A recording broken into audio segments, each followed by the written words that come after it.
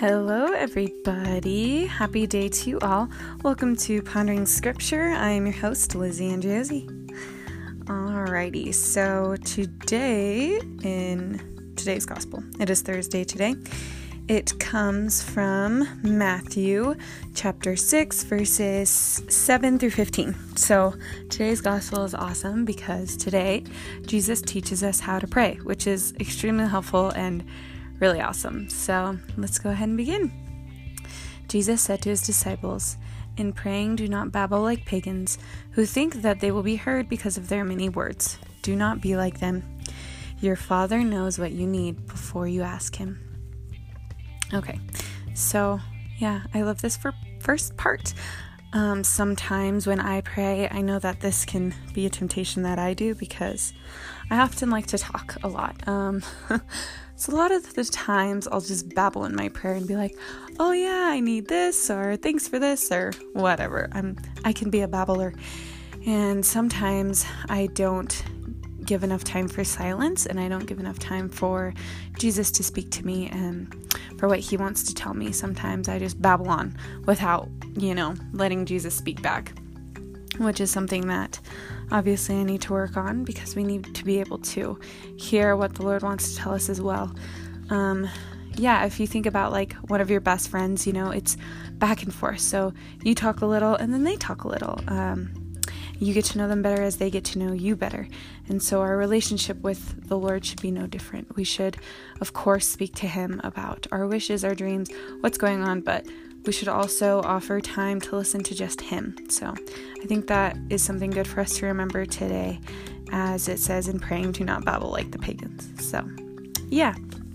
And then the last part of that says, your Father knows what you need before you ask him. And I just love that so much, because I think sometimes we forget that the Father knows exactly what we need. He knows our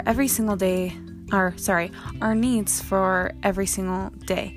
And we should just completely trust him with that because he knows who we are. He created us. He knows what we need. And he actually knows better than we do what we need. He knows much, much better than we do. So we should entirely trust on our Father and know that he desires to give us the needs that we have. So we can trust in him in that.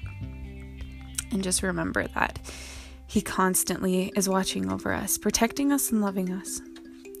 So after that, Jesus then teaches us how to pray. So, of course, it's the Our Father, and a lot of us know the Our Father, but I think sometimes we can pray the Our Father really quickly without even really paying attention to what it says. So today we're going to go ahead and dive into the Our Father and see what it's actually saying. So it starts out like this. Our Father who art in heaven, hallowed be thy name. So the first part of the Our Father is saying, yes, we have a Father in heaven. He is our Father who is in heaven. And then we bless his holy name. Hallowed be thy wonderful name.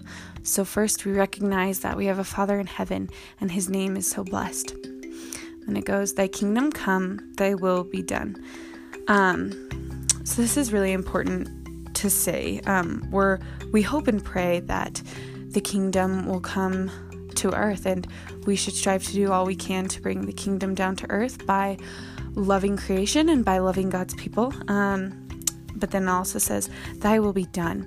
So whatever the Father's will for us is, your will be done, Father, not my own. And then it goes on earth as it is in heaven. Give us this day our daily bread, and forgive us our trespasses, as we forgive those who trespass against us. So then we ask the Lord for what we need, right? Give us this day our daily bread. So it is good and it is right to ask the Father for what we need, because he desires to give it to us. And when we ask him for the things that we need, we are able to better realize our dependence on him, and we are better able to realize all of the gifts that he blesses us with. So, of course, it's really good to ask our Father for the things that we need. And then it just says to forgive us our trespasses. So we have to ask God for forgiveness of the ways in which we have sinned against him, of the ways in which we have fallen and have not chosen virtue, but rather chosen vice. So we have to ask God for his forgiveness on the ways that we often fail.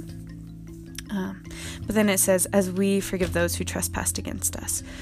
So we too must also forgive those who have sinned against us. So throughout the day, if somebody maybe hurt your feelings, or if somebody gossiped about you, or whatever the case is, forgive them. Forgive them, forgive them, forgive them. Jesus constantly reminds us how important it is to forgive. 70 times 7. We need to always forgive those who offend us. And lead us not into temptation, but deliver us from evil. So then, of course, we ask the Lord to protect us from all evil, and we ask that he may not lead us into temptation, so that we are not tempted by the devil, so that we are not tempted to sin. So we ask Jesus to protect us from this, and we ask him to save us from this, right? Okay, and then the gospel for the day ends like this. If you forgive others their transgressions, your heavenly Father will forgive you. But if you do not forgive others, neither will your heavenly Father forgive your transgressions.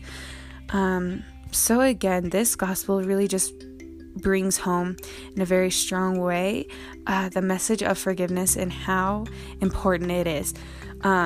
So when we receive forgiveness from the Father, when we receive forgiveness from God, we are better able to forgive those who offend us, because we realize that we didn't really do anything to deserve God's forgiveness, but rather he just gives it to us because he loves us so much.